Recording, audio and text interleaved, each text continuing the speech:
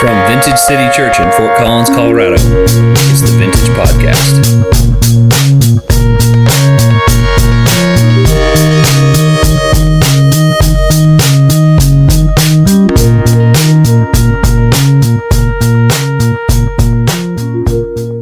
All right, good morning, everyone.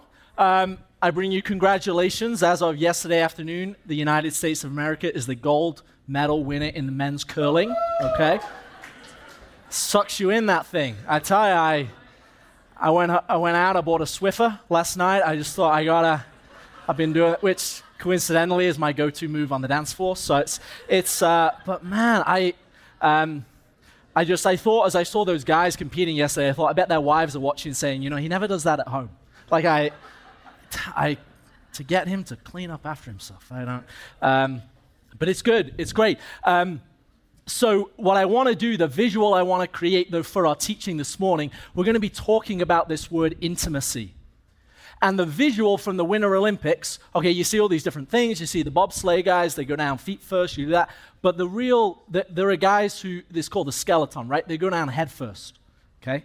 They voluntarily run forward and dive head first down this luge and go at whatever speeds they go. So I don't know what kind of childhood wounds those guys have, but that's where it led them to, is doing that. But what I want to invite us into this morning is this thing called intimacy. If you're anything like me, can cause me to go, hey, I want to go feet first, okay? Like not literally, but like I want to just like dip my toe into this, you know? But what I'm inviting us to do is like on that, I want to dive head first. And I want us to go, okay, we're just going to race down and race through and take the turns together, okay? So the question that I want to frame this morning for us, or just for each of us to consider, is this. Are you desiring intimacy with God? There's no right or wrong answer to that. I'm not looking for, however many hands to go up and say, yes, absolutely. Because I understand that even in the question, are you desiring intimacy with God, that a number of those words might even be challenging or triggering for you. The word desire might be a hard word for you to embrace, because desire implies putting yourself out there, naming what you long for, and running the risk that what you long for is not provided. And so if you've desired intimacy in a human relationship and felt the burn of not receiving it back, it would make sense that even as you think about desiring intimacy with God, that it might be hard to name your desire. The word intimacy might be challenging too, because intimacy informs this vulnerability, this nakedness of the soul, this I want to be seen and known for who I truly am. And the reality is that for many of us in a whole myriad of relationships, intimacy, we look at it and say, that is the thing that got me into the trouble in the first place. That if I could only shut that desire down, then I would be safe. And lastly, the last word in that could be a challenge for us is the word of God, the name of God. The reality is that God made us in his image, and so often in our lives, we make him in our image or somebody else's image. And so somebody in your life at different stages may have represented God to you in a church setting, in a family setting. And so the reality could be that you and I might have been burned by our desire for intimacy with God and made a decision in our hearts, never again, I'm never going back. So this morning, I want us to dive into some sections from a book called the Song of Solomon or the Song of Songs. Solomon wrote thousands of songs, but this is described as his masterpiece, the quintessential song that he wrote. And before we dive into it, we're not going to read all of it this morning. First of all, it's too long. And secondly, if you've read it, you know it would make me blush. Okay, there are pieces of that I'm like, whoa, hey, this is for you guys, not for, you guys can pursue intimacy, not me. But it's this beautiful book. But a few things to frame the conversation. First of all, the author, this man Solomon, the son of David, who himself became the king of Israel. That Solomon writes this song about love. And yet in his own personal life, we read that he had hundreds of wives and even hundreds more slave women that he would birth children with. And so the reality of that is not to trash this man Solomon, right? He has great wisdom to share. Jesus named him for his wisdom years later. But the reality is to name is that you can be a theoretical expert on love and yet in your own personal life not know the first thing about it. And so the invitation today for us is to stop filling this with more stuff, because whoever you are, there's too much stuff in it anyway. And the invitation is to say, I want to know intimacy here, not here. The second piece of this song is that it's written from the perspective of a bride and a bridegroom. You and I, in our relationship with God, we're called a lot of different titles or names. This morning we sang about, I'm a child of God. And so we pause and we reflect, how does it feel to be a child? What does a child desire? In other places, we're called a sheep, right? I'm not going to ask you what it feels like to be a sheep. But we're called these names, right, that inform a relationship. And in this book, in this song, and elsewhere in Scripture, we're described as the bride. And so the purpose of Jesus' work on the cross was never about winning an individual soul. It was always about winning his bride. A group of people collectively who represent the beauty, the goodness, the salvation of God through his work. And so the invitation then is to ask ourselves, if I am a bride, what does a bride desire the most? That maybe if the word intimacy is hard for us, that what I would name intimacy as is it is a relationship where we feel safe, where we feel secure, where we feel respected and admired and honored and adored. I don't know about you, but I've never sat down with anyone who's in a relationship and said, how's the relationship going? Say, you know what? I just feel too respected in this relationship. I wish she would disrespect me some more. Or have you ever heard a woman say, you know, I just feel too adored. Oh, he just writes these poems about me and these flowers. Do you know how many flowers I have to clean up, right? Like there are things in our life that we desire. And so would we take the risk to say, you know what? I might not be able to say this out loud. I might not be able to say it to the people closest to me. But as a human being before you and a human being before God, I desire to have a relationship together with you, with him, where I feel safe, where I feel seen, and where I feel known. The last piece about this song then, as a masterpiece, is that the reality is in a song, it can have multiple layers of meaning.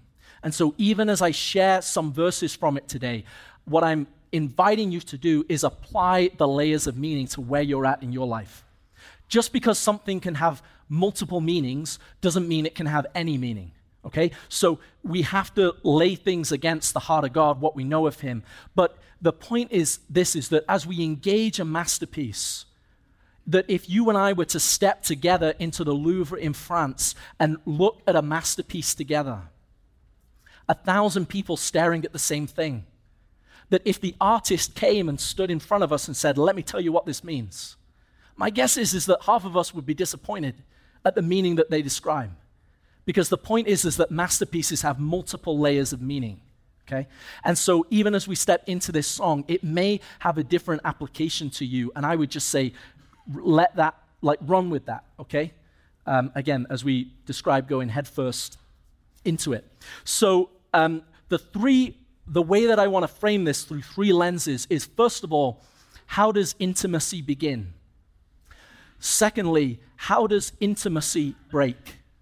And thirdly, how does intimacy grow?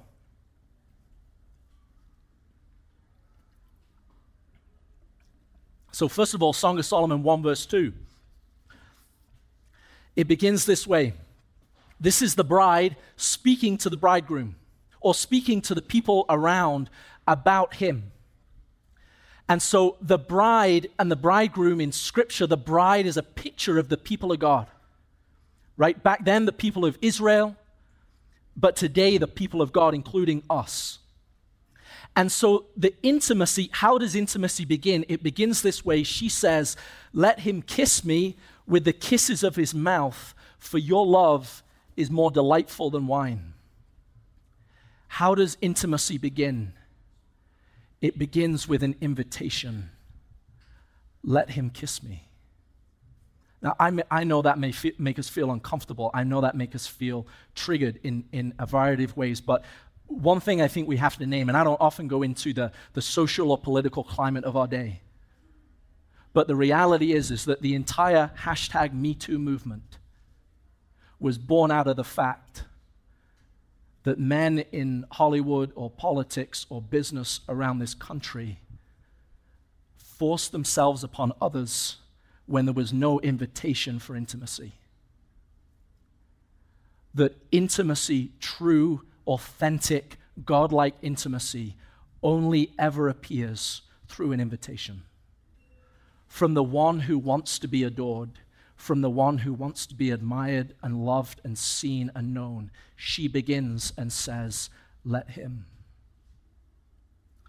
That even as much as God desires a relationship with each of us, even as much as he desires intimacy with each of us, and even as much as he knows that if he comes in, he would sweep each of us off our feet, the reality is he will never, ever violate your right to make first an invitation.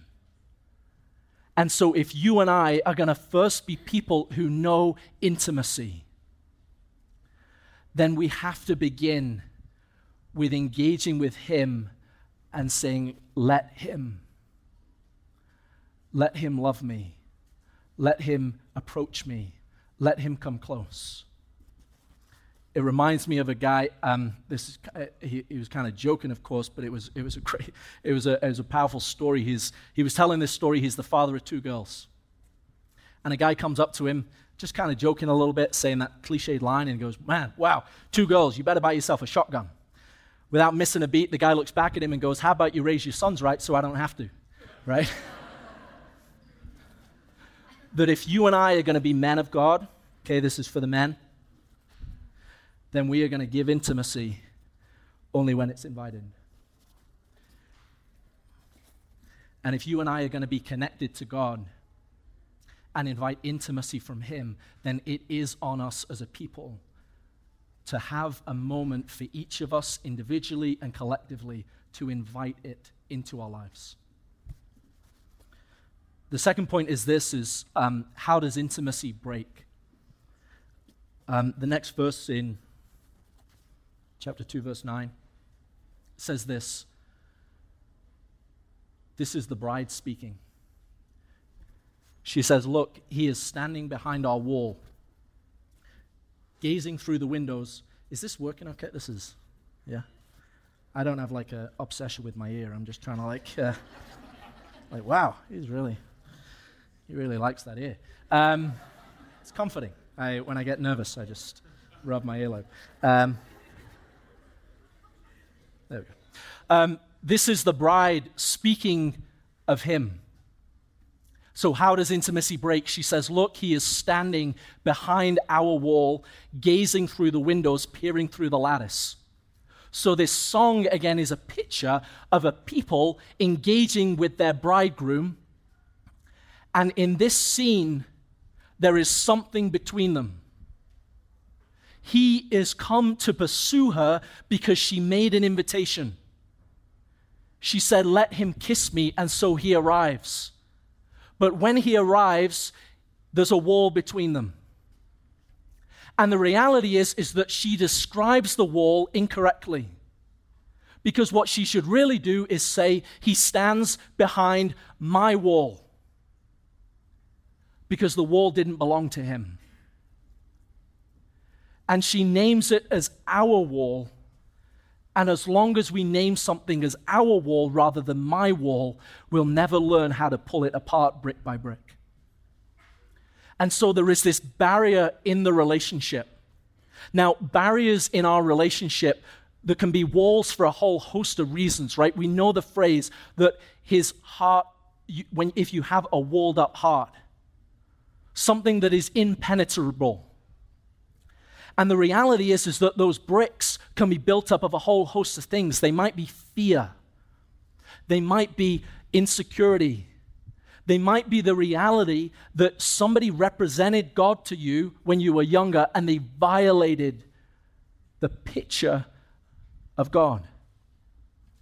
And so my purpose this morning is not to blame or shame or accuse or do any of those things that are a waste of time.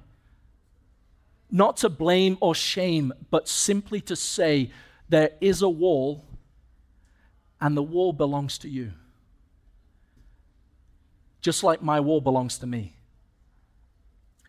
And so I understand this place of intimacy. I'm not speaking from a place of I've arrived, like I have a safe, secure, trusting relationship with God. That isn't true of my life most of the time.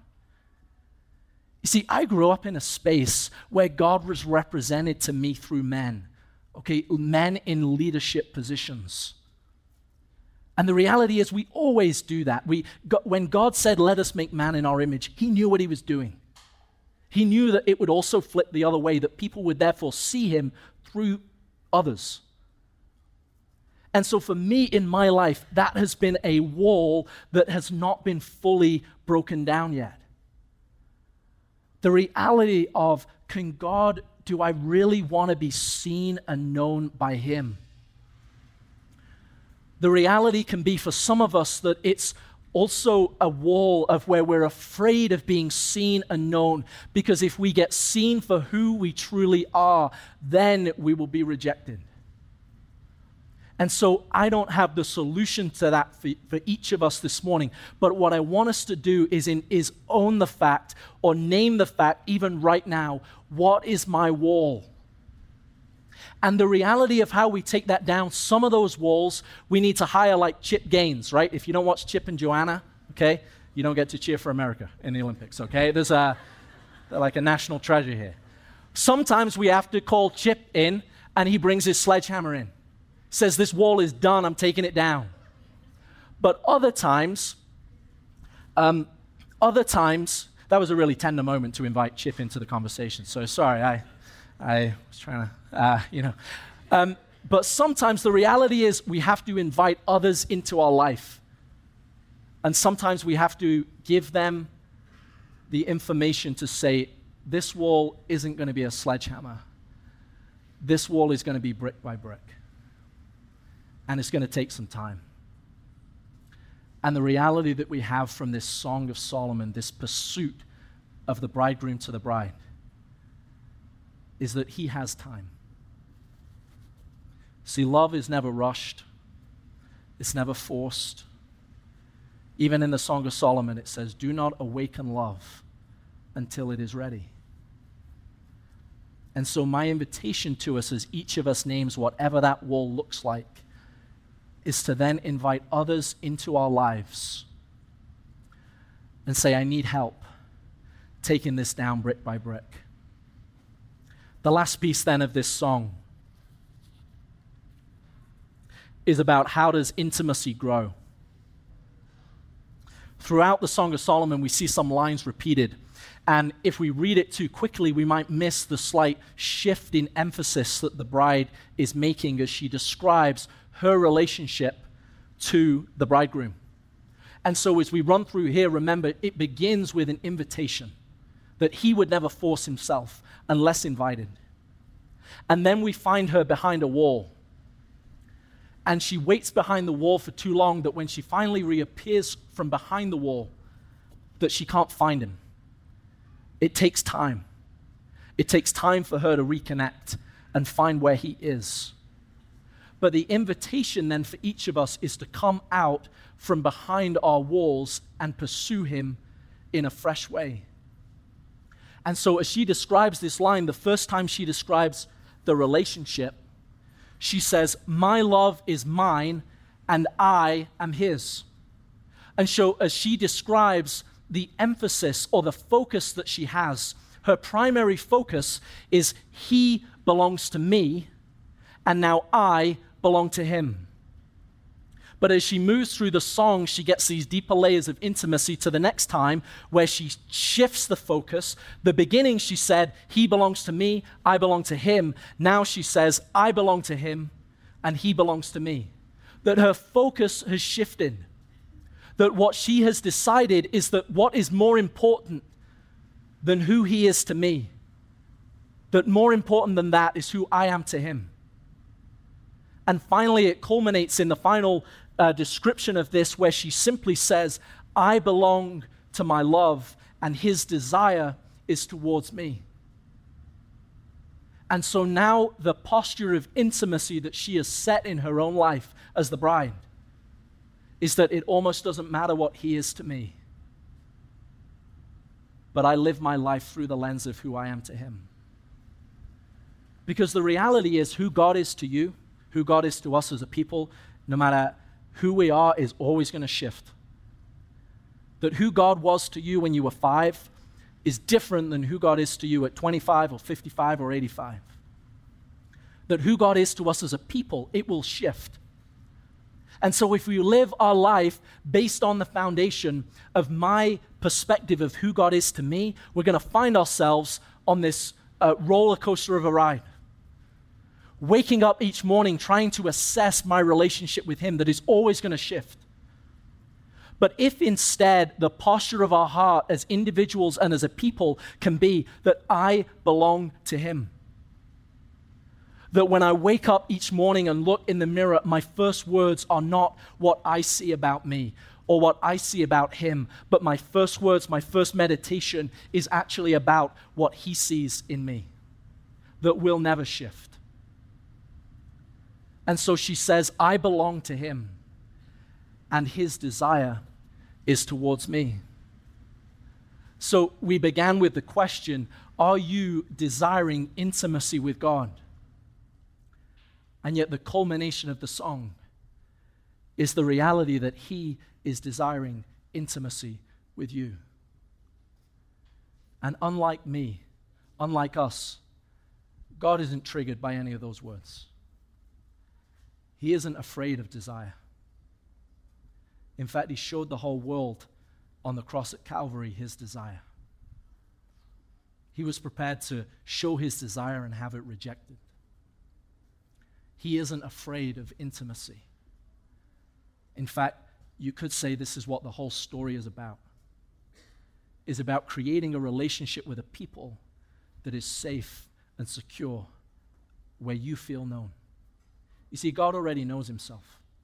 God doesn't have the same kind of identity crises that I might have. When Moses says, who should I say sent me? He says, tell them my name, I am who I am. God is secure in his identity.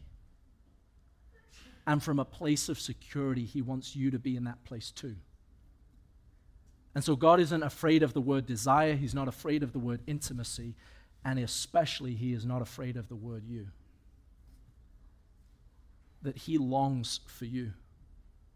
That he will stand behind the wall. That he will peer through the windows. He will gaze through the lattice. But he will never move until you invite him to move. And so this week, what I want to invite us to do is, through those 3 layers, is first of all in our prayer or right now or in this moment, I just want you to notice whether you're ready to let him. If you're not, it's okay to say, hey, I don't want to let him do anything in I'm not ready. But I just want you to notice where you're at. And just own the fact that you have control over your relationship. Both individually and together we do too. Second, in either journaling or praying or singing or driving or wherever you have a space in your life to download, I just want to invite each of us to name our wall. We all have one. We're all like master craftsmen at building walls. Like, I'm like the worst DIYer on the planet. You know, I'm the guy. You ever buy a house and you're like, that previous owner, what did he do? Well, I'm the previous owner, okay? So I have a reason, okay? And I don't have time to tell you. Just buy the house, okay? But we're all good at building these walls, so name it and notice it. And then lastly, what I want to invite us to do is to leave this place and saying, I know that what I think about God might be muddy, might be confused, might be messed up. I get it. It is. But what I'm clear about is what he thinks about me. Because at the end of the day, that's the thing that will never shift, that will never change. Thanks for listening. For more great content, please visit us on the web at vintagecitychurch.com.